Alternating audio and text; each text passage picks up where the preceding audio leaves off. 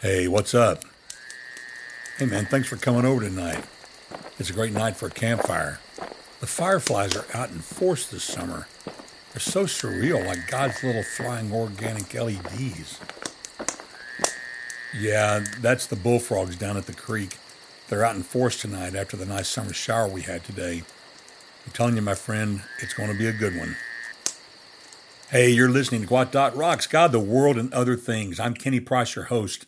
Our mission, advancing equilibrium in the midst of an agitated world. If this is your first time to tune in, advancing equilibrium means promoting the peace that is found only in Jesus Christ. If you'd like more information about the background of this podcast, I refer you to episode 1 where I go into detail. Today's podcast is Prayer That Pays, the Prayer Room. We're going to be looking at Matthew chapter 6, verses 5 through 8.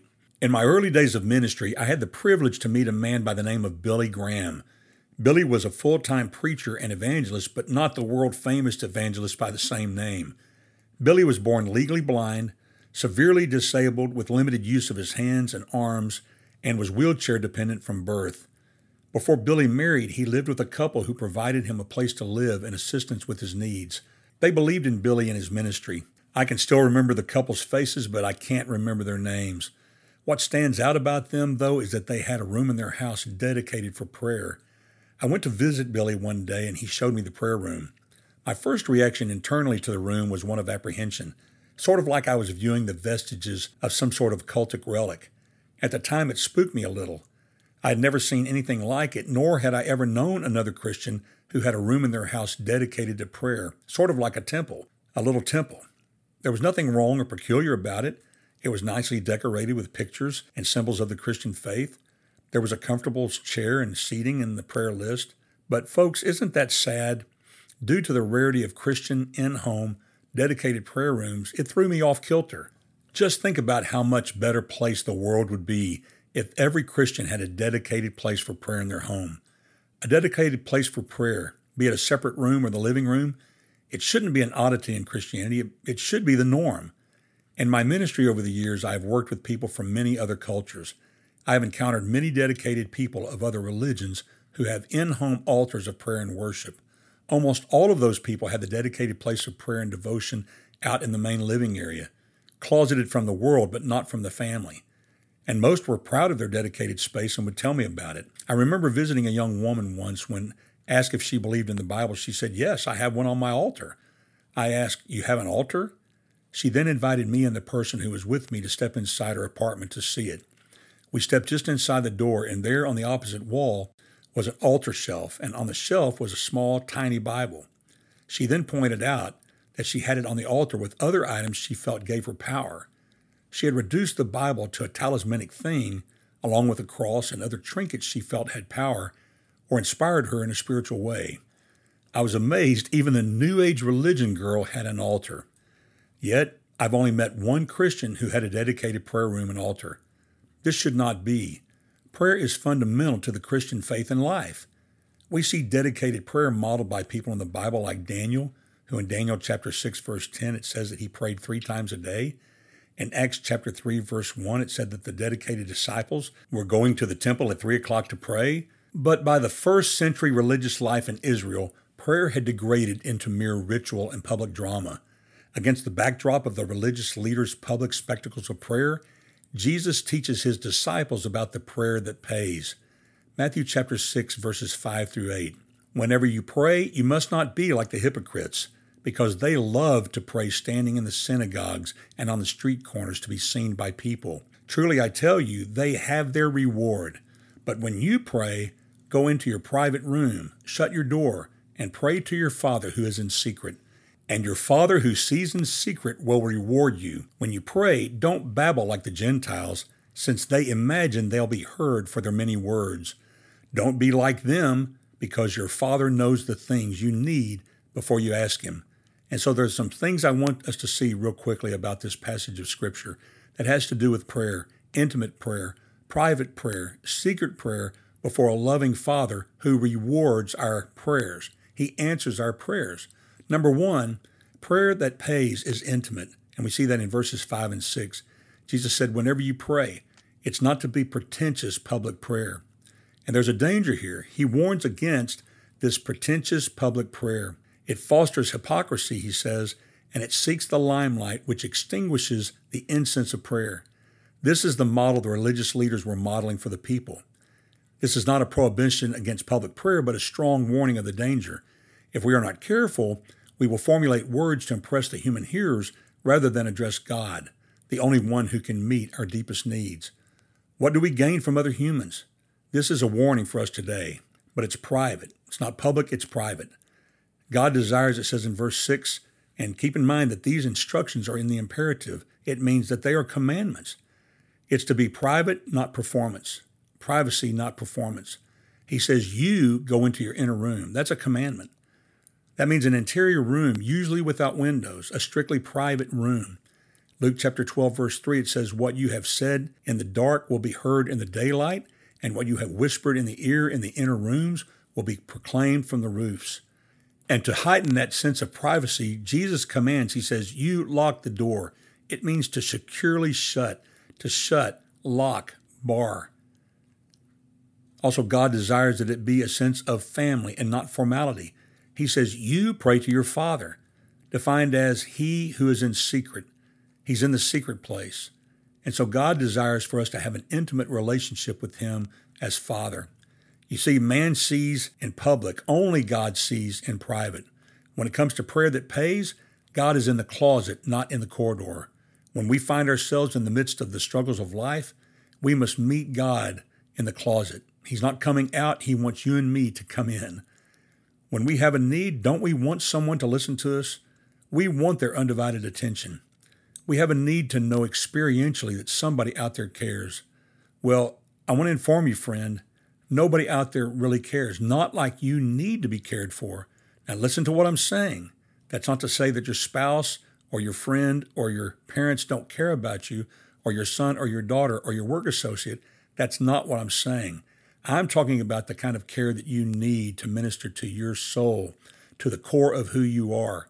The best love relationship on the earth cannot give your soul the type of support it needs to be really healthy and at peace. Too many people today are looking for soul satisfaction in the heart of another human when that is an impossibility. We are all in need before God, and only God is the one who can truly meet the needs of our soul, our inner person. At best, as China Phillips Baldwin says on a regular basis on her podcast, we are all just little children walking each other home. If you want real care, you must go in there alone with God and meet with him. As they say, mouth to ear. He wants to give you his undivided attention. God is big on privacy. Friend, that should encourage you this morning that the God, the creator God of the universe, wants to have an intimate, secret relationship with you. And let me tell you, friend, he'll keep your secret secret. Prayer that pays is heard, not seen. You see, the Bible makes it clear only God can see in the dark. It's secret, not public. It's whispered, not shouted. It's intimate. Do you want to impact the public? And friend, I want to ask you, do you want to impact the public? You may say, well, Kenny, why do I care about that? Friend, why don't you care about that? Don't you have a compassion for the world? And if not, you need to ask yourself what's going on in your heart. But you should have a heart to want to impact the world, to impact the public. And to do that, you must contact God in private. In the second part of verse 6, there's a guarantee. Jesus says, your Father will reward you. Friend, so many times we forget that there is reward in prayer. Reward means divine recompense for obedience to God's will. So let that be an encouragement to you today that your prayers before Almighty God are not wasted. They come with a reward. Also, there is prayer that pays is confident in verses 7 and 8. It's not wordy. There's a danger that men actually believe that whoever is long in prayer is heard, or if you repeat it enough times, God will hear. But we need to remember, we have heard it said in times past that what we need to do is pray down a Holy Ghost revival, as in Acts chapter 2. This is wrong. It's the wrong thinking. This scripture condemns wordiness here in Matthew and vain repetition in our prayers. Lengthy babble doesn't garner God's attention. It annoys him. By babble, I don't mean unintelligible. I mean more like rambling on, carrying on in your speech. And friend, it's painful to admit, but it's true that vain repetition and lengthy prayers reveal an insulting lack of confidence in God. It is an insult to our relationship with Him and His love and true care for us. Worst of all, our prayers will not pay. There's a story that's told an elderly woman shook the hand of her pastor as she was walking out the door after the Sunday morning worship service was over. As she shook his hand, she said, "Pastor, I really enjoyed both messages this morning." But, the pastor objected, "I only preached one." The elderly woman replied, "I meant the one you preached and the one you prayed." Friends, too many times that's true. Let it not be said of us. Let us get to the point. Let's tell God what's on our hearts and trust that He will respond. The prayer that pays is confident and to the point. We can have confidence that God listens, heeds, and responds to us because, why? He is our loving Father. It says in Scripture, they think that in their much speaking they will be heard. Think about it. Here's how we are heard, because He's our loving Father. He says, "Your Father," 3 times in these verses. Prayer that pays is confident prayer that's based on a familial relationship with our God and Savior, Jesus Christ. Also, we can have confidence that He hears and that He listens and that He responds is because why? Because it's His nature. In Matthew chapter 7, verses 7 through 11, and that's in the next chapter of this book of Matthew, Jesus tells His disciples, He says, "Ask and it will be given to you. Seek and you will find. Knock and the door will be opened to you. For everyone who asks receives, and the one who seeks finds, and to the one who knocks the door will be opened. Who among you, if his son asks him for bread, will give him a stone? Or if he asks for a fish, will give him a snake? If you then, who are evil, know how to give good gifts to your children, how much more will your Father in heaven give good things to those who ask Him?" Friend, and when He calls us evil, in other words, in relationship to God, we're second best. And yet we want to do good for those we love. How much more then, Jesus makes it clear, is our love from our Heavenly Father to us and wants to do good things for those who ask. You know, we can have confidence in God because He knows exactly what we need before we ask. In the English Standard Version, chapter 6, verse 8, it says, "Don't be like them, for your Father knows what you need before you ask Him." So why do you ask? Friend, we don't ask to inform. We ask because we want what our Father has, the reward, the answer, the need met. And my friend, there's nothing selfish about that because Christ is the one who's told us to do it, to ask.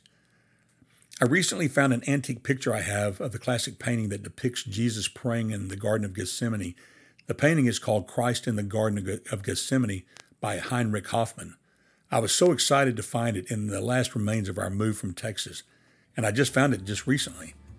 It's hung here on my office wall. I'm so excited because I'm using it as a part of dedicating this space, my office, as a place of prayer and dedicated for meditation before the Lord and Savior Jesus Christ.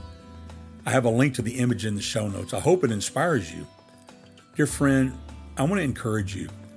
We need to relax in the Lord, drop the pretension, tell Him what's on our minds and leave it with Him, and have full confidence in Him as our loving Father in heaven who will perfectly answer our prayer in His time and in His way. And when He answers it, we will know it is from Him and we will be blessed. And with that, my friend, I bid you peace.